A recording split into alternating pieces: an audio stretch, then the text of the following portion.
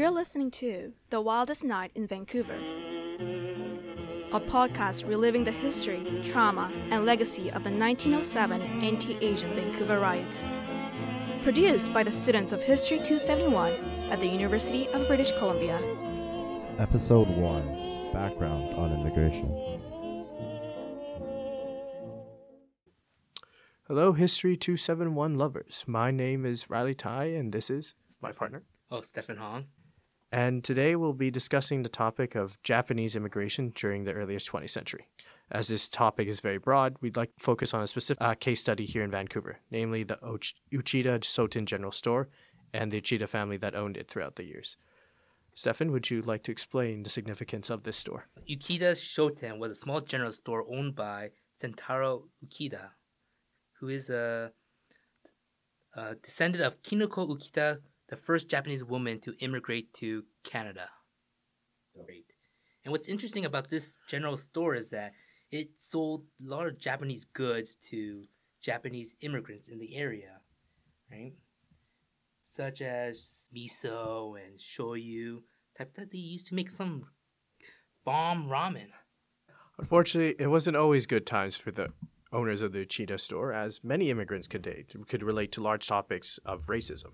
And that was especially the case in the early 20th century, when the Asian Exclusion League, a group of individuals in Vancouver and Canada throughout, also the USA, did not like a number of increased immigration.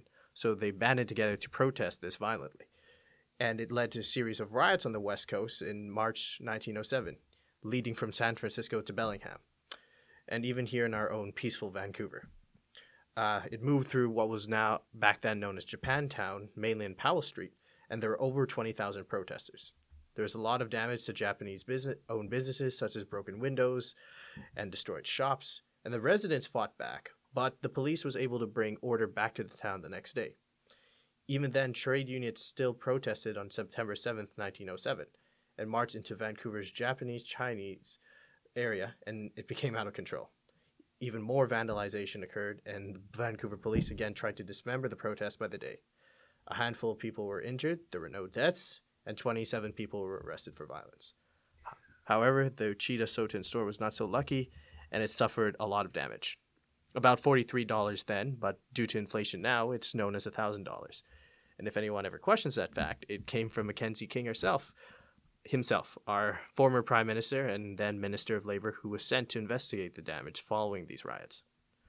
After the anti-Asian riots, Uchida Shoten became the Kasuga Kashieten with a new owner named Junzo Yamaki in 1927.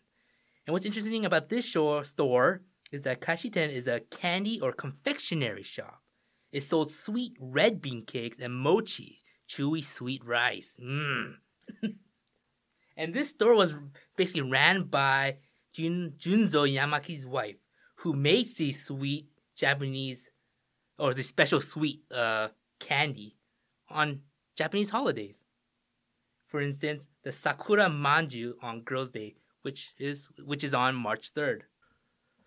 So, unfortunately, as a result of World War II, racism for the Japanese population in Vancouver and the rest of Canada did not cease. In fact, many Japanese were forcibly interned in camps across the country, and so were the owners of the store.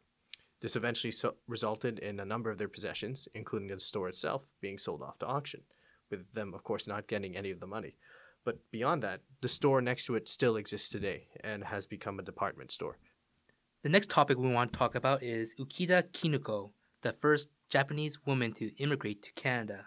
She was born on September 25, 1872 in the Hiroshima Prefecture. She's the youngest of 5 girls, 3 of whom came to Canada. She arrived in Canada in 1889 at the age of 16, and she married a man named Chiyoshiki in 1890. Her husband, Ukida Chiyoshichi, was one of the first Japanese to be naturalized. Together, they also had a daughter, Hatsui, who was born in 1891 and was the first Nisei girl in Vancouver. Beyond that, Kinoko also worked with her husband in the import business and often went to ask custom officers not to set a high price on soyo and miso coming from Japan, which of course fed into the direct profits of their store. However, As mentioned earlier, after the 1907 riots, Kiniko came in front of the Mackenzie King Commission themselves, with all receipts for the repair of the damage of their property, which we mentioned earlier as $1,000.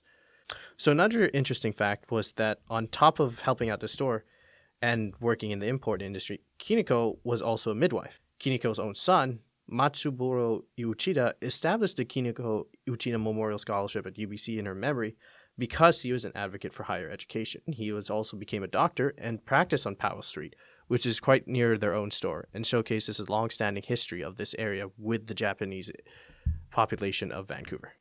So as you could tell from the earlier topics discussed in this podcast, the Uchida family and many other Japanese immigrants faced a widespread amount of racism and other difficulties moving to Canada. So you're probably wondering to yourselves why they would come here in the first place. And that is why we're discussing the broader topic of immigration, specifically the reasoning behind it that led to their flight from Japan.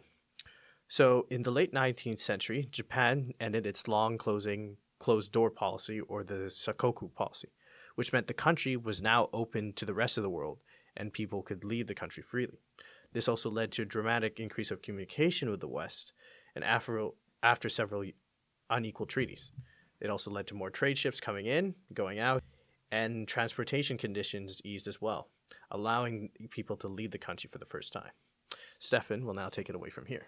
Yeah, following the Meiji Restoration, many sought refuge from the conflict between imperialists and their enemies. In addition, the adoption of pro-Western stance led to a dramatic social change from the old tradition to the new and rising enthusiasm to learn about the West. Japanese government literally absorbed anything related to the West. For instance, you can see a good example in popular culture, such as in the movie Last Samurai. Right? The public interest in the West went up as they started imitating Western clothing, facial hair, and even weapons, and even more. So, despite many Japanese individuals moving to Canada, as we mentioned before, the situation they faced was dire and unfair. At the backdrop, many other Asian communities immigrated as well, and in response to the racist policies of the Canadian government, they instituted measures such as the Chinese Immigration Act of 1885, which put a head tax on the amount of Chinese coming in, and it required them to pay $50 to enter. This might seem unfounded now, given the 21st century, but they had concerns as well about the Asians coming in. As they were immigrants who would be willing to work for less, it would lower wages in general. It's not a justifiable reason, but it is something to provide more context. And on that note, to discuss the broader concepts of South Asian community and the origins of the 1907 riots we mentioned earlier. In addition, there's more opportunities in the West, such as in Canada, since Canada's GDP per capita was twice more than Japan's around 1870s. As a result of this, when people came here to Canada, there was a large amount of anti-Asian sentiment, specifically not just at the Japanese, but Chinese population as well. And to control this act, the Canadian government enacted measures such as the Chinese Immigration Act and a head tax, charging $50 for Chinese entry to the country. Among the first to leave Japan were students and also an enterprising group of 40 who, in 1868, under the leadership of the naturalized Japanese of Dutch origin, came to California and engaged in tea and silk production. In 1884, after years of persistent effort, were the sugar planters able to arrange with the Japanese government a convention and contract providing for an arrangement to permit workers to leave the country for Hawaii. And the year marked the beginning of the migration of the laboring class to foreign lands. Even the growth of the Japanese immigration population to the U.S. in its early years was slow. Up to 1891, less than 1,000 annually were attracted, and then somewhat under 2,000 until 1898. After the turn of the century, the figures rose to over 5,000 annually, until 1908, when the restrictive measures imposed by the USA in 1907 came into effect and reduced the numbers drastically. The high water mark of Japanese immigration to this continent was reached in 1907. Over 30,000 individuals came to the United States, and just over 8,000 came to Canada as well.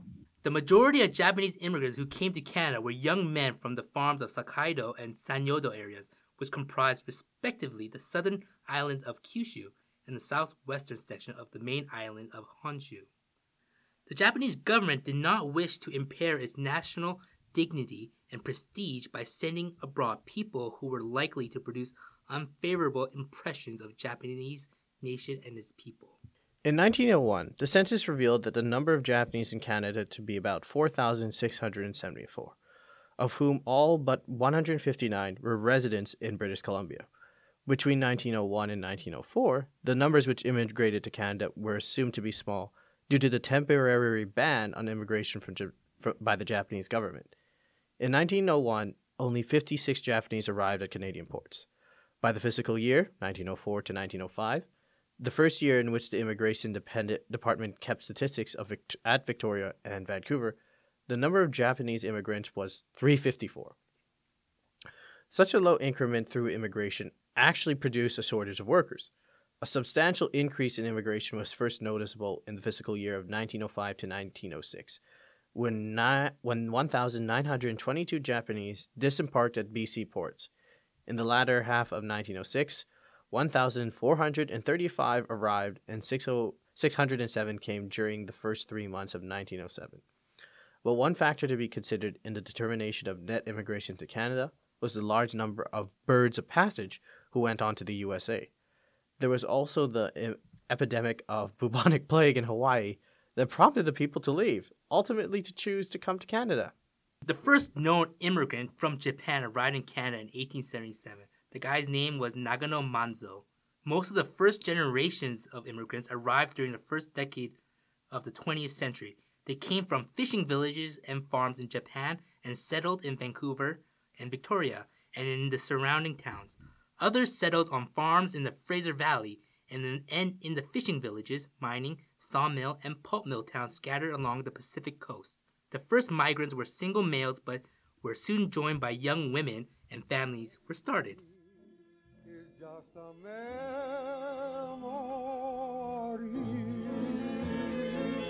The Wildest Night in Vancouver is produced by students in History 271 at the University of British Columbia, under the direction of Tristan Grunow. This series was sponsored by the UBC Department of History and supported by the Public History Initiative. Special thanks to the UBC Faculty of Arts ISIT and 101.9 CITR Campus Radio. Thank you for listening.